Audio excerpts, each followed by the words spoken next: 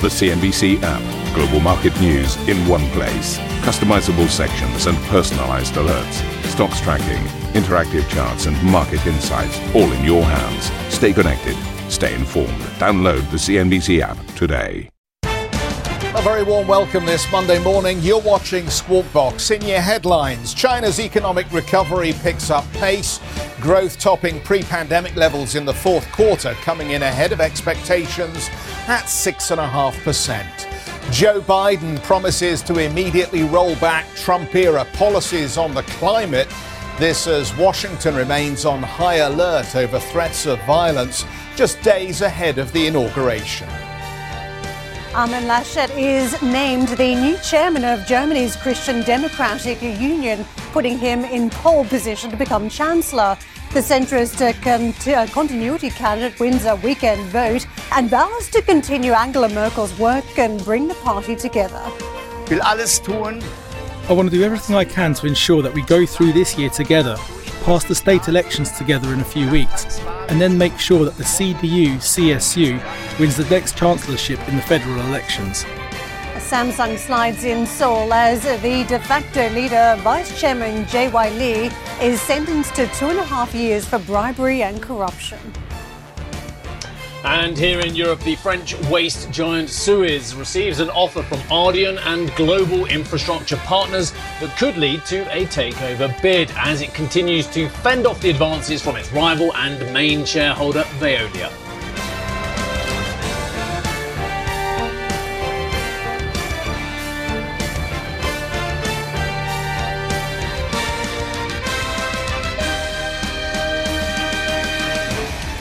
So, very good morning, everybody. I'll let you into a little bit of a secret. We came up here this morning all ready to go, full of energy, and the director said, you know, this is Blue Monday, don't you? This is that day in January when everybody starts consulting the lawyers, thinking about how they're going to depart from their beloved. Well, let's tell you about the Chinese data, because I think we can park some of those miseries to one side here, at least on the part of the Chinese economic recovery, because the numbers actually were pretty good. China's economic growth rate topped pre-pandemic levels in the fourth quarter, coming in ahead of expectations at 6.5% there. So we've got 6.5% on the fourth quarter. That gave us a round number of 2.3% for full year 2020. So obviously it grew at its lowest rate in 4 decades at that 2.3% level. But as you can see, some acceleration as we came into the fourth quarter, as the Chinese authorities really got on top of the pandemic and also figured out how to provide additional stimulus for the economy. And I just want to show you these two numbers, retail sales and industrial output, because they tell us slightly different stories about the state of the economic rebound. Industrial output beat expectations in at 7.3%, but at 4.6%, the retail sales number, which is all about domestic demand and domestic confidence, was just a little off the pace at 4.6%. Let me just take the director all the way round here. Since he was so miserable this morning talking about Blue Monday, we'll make him work for his supper, or at least for his breakfast. Shanghai Composite then up nearly 1% here. The Shenzhen market up 1.4%. But we've seen a little bit of money coming off the table in other parts of the Asian story this morning. And if you looked at some of the resilience and the strength of the dollar coming out of the Friday session and into today, then there are some arguments for saying that some of those markets that have benefited from the weaker dollar trend and the buy-in on the reflation story may just see a little bit of sluggishness in trade today, or just a little pause for thought as investors rethink how committed they are to the broader dollar weakness reflation message. Now, let's refocus on this China data. Sam has been combing through the numbers here for us to pull out some of the interesting nuggets. And Sam, it still seems to be very much a story of two economies. The supply side doing well, the stimulus helping, but the domestic demand numbers still ailing a little bit. Good morning to you, Jeff. Yep, you're absolutely right. I mean, broadly speaking, this GDP print does certainly confirm this first in, first out story we've been speaking about, particularly the last 6 months, despite the virus and these ongoing US-China tensions. And it really does verify now some of this positive data that we have been getting out of the mainland. That Q4 reading comes off the back of a 4.9% expansion in Q3 and that 6.8% slump we saw in Q1. Since then, we have seen a pretty impressive rebound as Beijing has managed to keep this virus largely under control. But officials are still cautious, and that is because, as you say, that data that we got out today does still paint a very mixed picture. We are still seeing pockets of the economy that are still recovering. Those retail sales and those fixed asset investment numbers actually missed expectations. Retail sales up 4.6%, so slowing from November. We do need to factor in, we did see that Singles Day shopping festival in November, which did spur consumption, but officials have said that fluctuations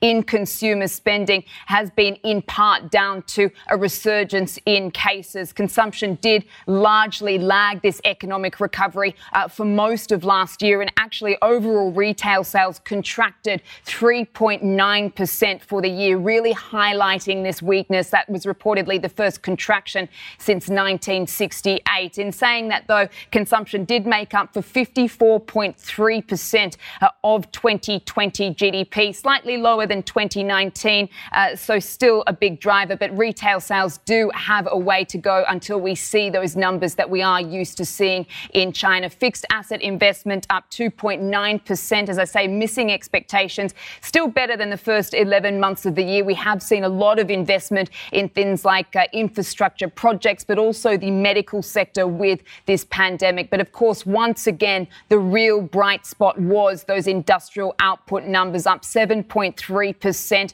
up from November's rise of 7%. The industrial sector has been largely supporting this economic recovery, and this data out today just goes to show it is continuing to do so. In fact, for the year, it came up 2.8% year on year, and that's as domestic demand has been holding up well, as we have seen a boost in infrastructure spending by the government. And so this has largely been really a government policy support-led recovery we've seen in China. But guys, back to you in London.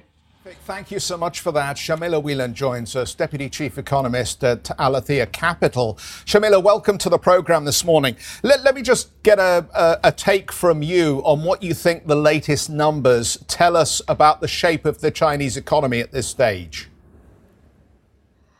Well, the latest numbers are interesting. Of course, it's showing some moderation, but I would argue that that's to be expected, right? You've seen the post-lockdown recovery and a huge bounce back after that.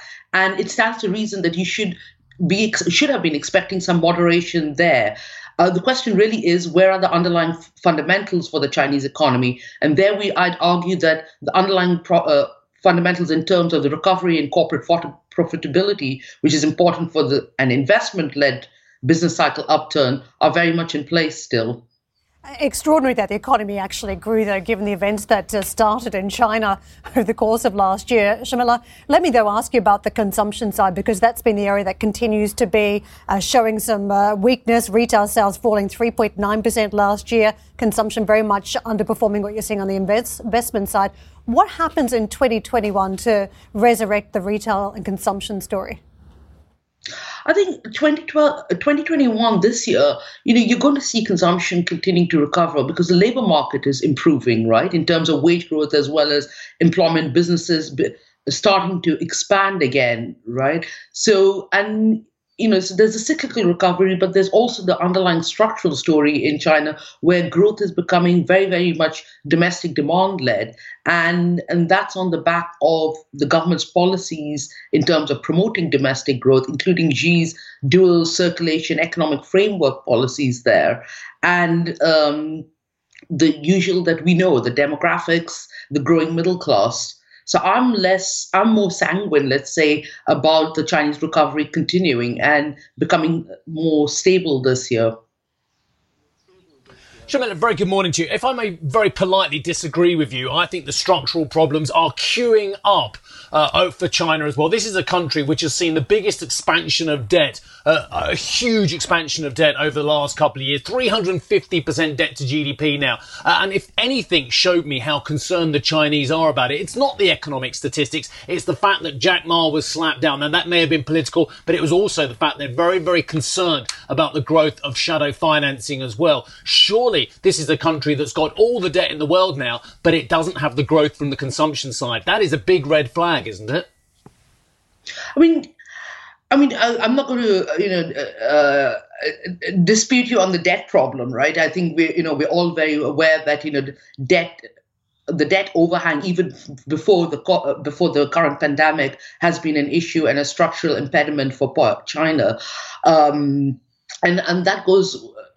That was one of the reasons why you didn't see a massive loosening of monetary policy and fiscal policy stimulus during the pandemic. They're very, very much aware of that. But, a couple of things. One is the debt issues are being addressed and they've been addressing it for the last 4 or 5 years.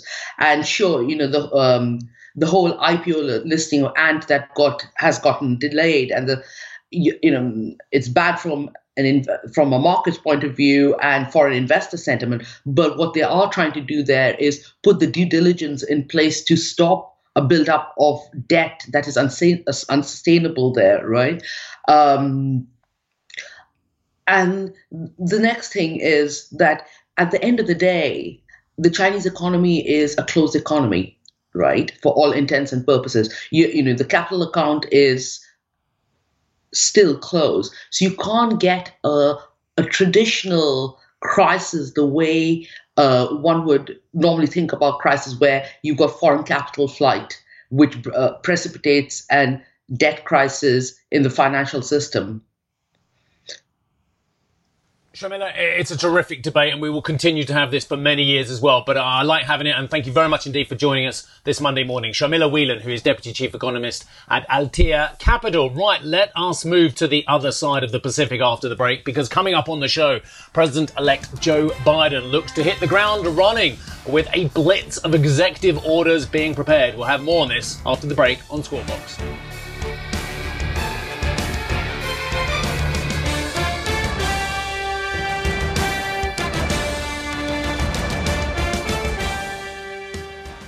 Ambition to me is about doing better. I think ambition creates a pathway. The best advice I can give to someone starting off a career is don't have a career, have lots of careers, try loads of different things. Talk to people and put your ambition out there. I don't feel that I've hit peak ambition because it's a learning journey. CNBC is where ambition meets opportunity. What does living ambitiously mean to you? Hear it from our CNBC anchors, reporters and global business leaders on CNBC.com.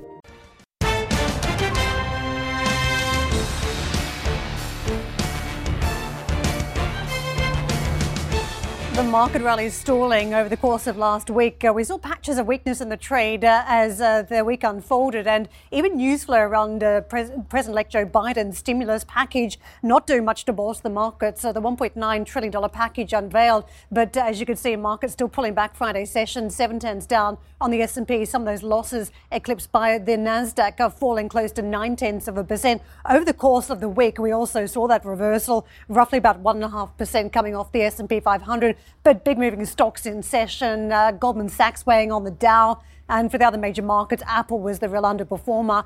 What we had elsewhere across the markets, though, with some of this risk-off moves, that's been a supportive feature for the dollar. And we've really climbed off the trough, the 2.5-year trough that we witnessed on that trade. This morning, dollar is also climbing versus sterling and euro. You can see it is supported. Sterling 135.66 this morning. Dollar is weakening, though, versus the Japanese yen as we talk about a risk-off move. That is a supportive factor for the Japanese currency. Dollar gaining versus the yuan as we digest the latest print out of China on the latest figures. Let's get into what we've got on the oil trade. It has had a real run of strength since the start of this year, but it has run into a little bit of profit-taking, concerns about further lockdowns and restrictions required at this stage to tame the virus, and that has impacted the demand sentiment. And you can see 6/10s down on WTI Brent, drifting off about 0.75% and back below $55. Steve. Excellent, Karen. Thank you very much. Right, in his first 10 days in office, the President-elect Joe Biden plans to announce a slew of executive orders. His administration plans to tackle what it calls the four crises: COVID-19, the economic downturn, racial injustice, and climate change. Now, following his inauguration, slated for Wednesday, of course, Biden plans to begin issuing the new measures aimed at both turning the page on some Trump-era policies and moving forward, of course, with his own plans. Meanwhile, Washington is on high alert. In fact, the whole country, every state capital, is on really high alert for possible security threats during Biden's inauguration following the deadly events at Capitol Hill on the 6th of January. Dan Shenneman has more. The nation's capital is on alert. Having our fellow Americans storm the Capitol in an attempt to overthrow the government certainly warrants heightened security. Some 15,000 National Guard troops deployed in the district ahead of Wednesday's inauguration. Across the country, state capitals are under heavy security.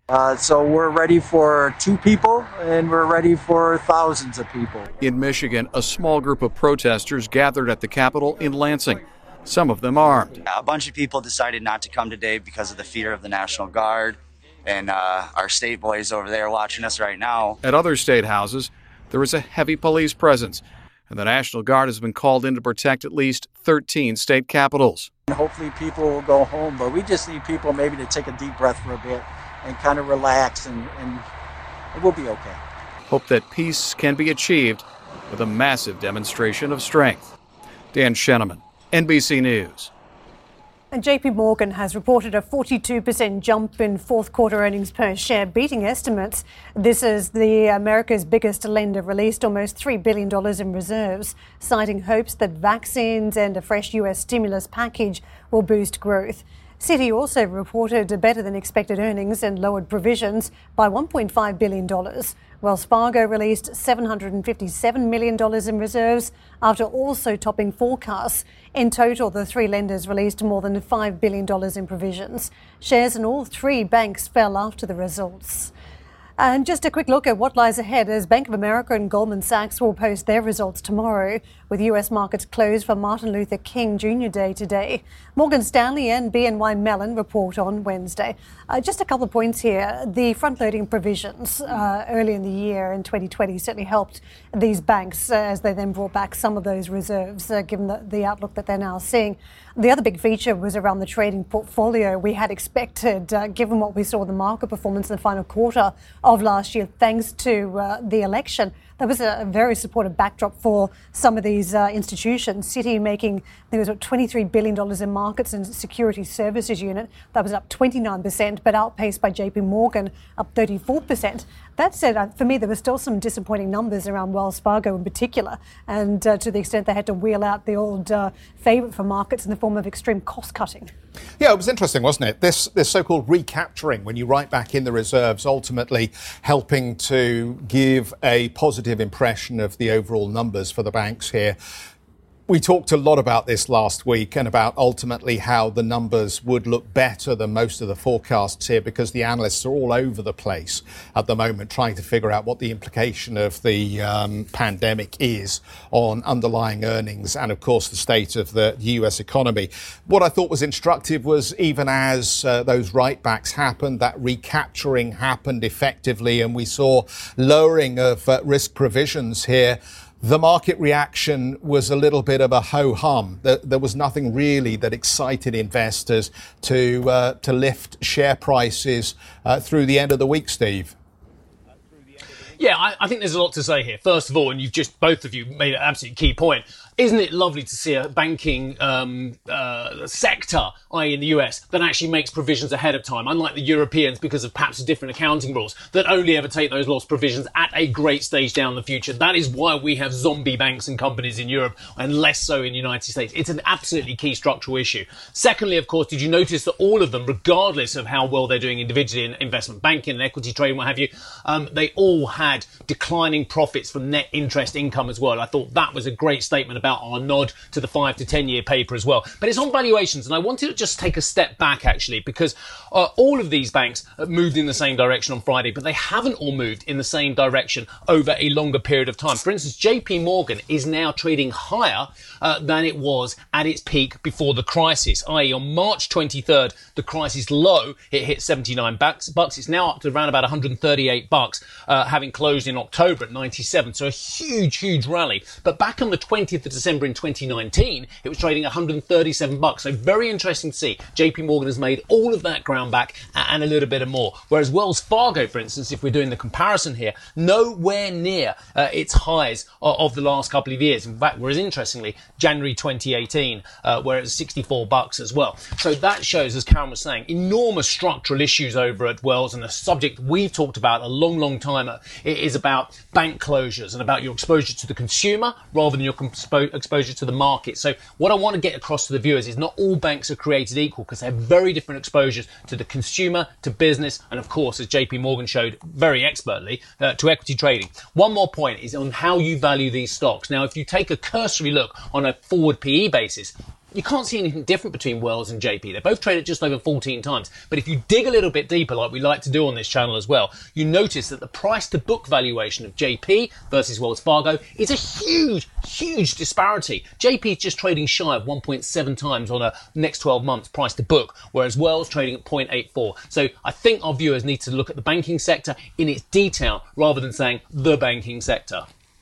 There was just one other element I wanted to work into this conversation. That was the European flavour that these US bank numbers had. And specifically, I'm talking about the interest rate story. I mean, we've had a backdrop here in Europe where interest rates have been so low or negative that it's very much influenced the interest income that the banks earn. But if you look at the US numbers, on JP Morgan, for instance, the net interest income fell 7% to $13.4 billion. And that was the impact of low interest rates. So we've been talking in recent weeks about the inflation outlook, and that finally you might have a steepening of the yield curve as investors hope we're through the worst of the pandemic, and eventually we look forward to some sort of reflation story that impacts market rates first and then central banks later on. But the feature is very much there in the form of that interest decline, also on fixed income.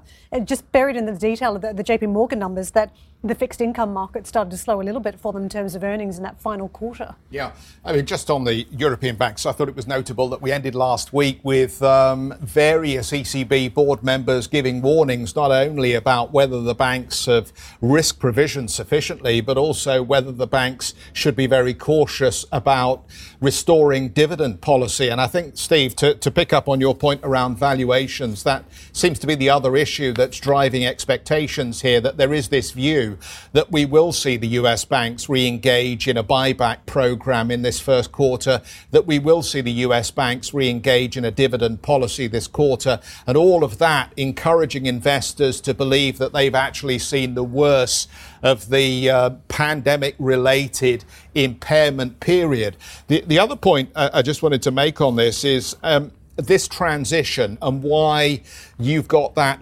disparity in valuation when you look at the difference between the investment banks and those banks that are much more geared to Main Street and the real economy. And of course, it is that broad story that where we've had the monetary and the fiscal stimulus so far, it's worked to power inflation in asset prices rather than necessarily driving activity in the real economy. And of course, the big bet that we're discussing day in, day out here on the program is that the Biden stimulus package will just help this transition from the financial economy to the real economy. We get a reflation later on in the year, and the expectation is that a lot of those banks that have been left behind because they have less business in the investment community or in the financial markets, those banks will play catch up in valuation terms.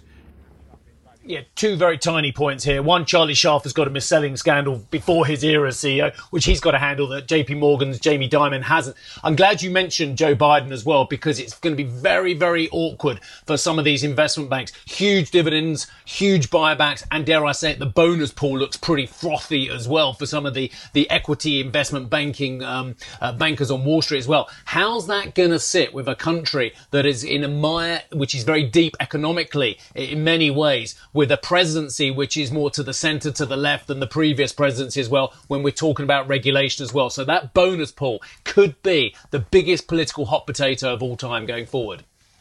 Thank you for listening to Squawk Box Europe Express. For more market-moving news, you can head to cnbc.com.